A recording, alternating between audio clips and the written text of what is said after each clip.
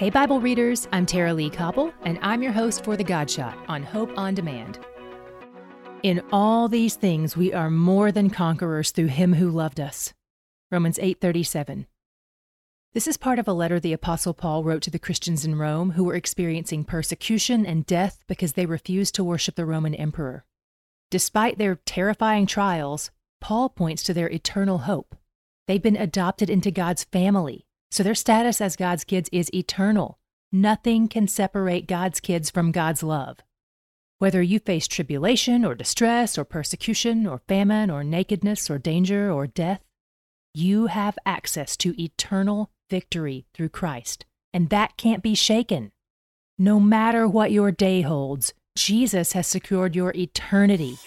He's where the joy is. To hear more of The God Shot and other great podcasts, go to hopeondemand.com.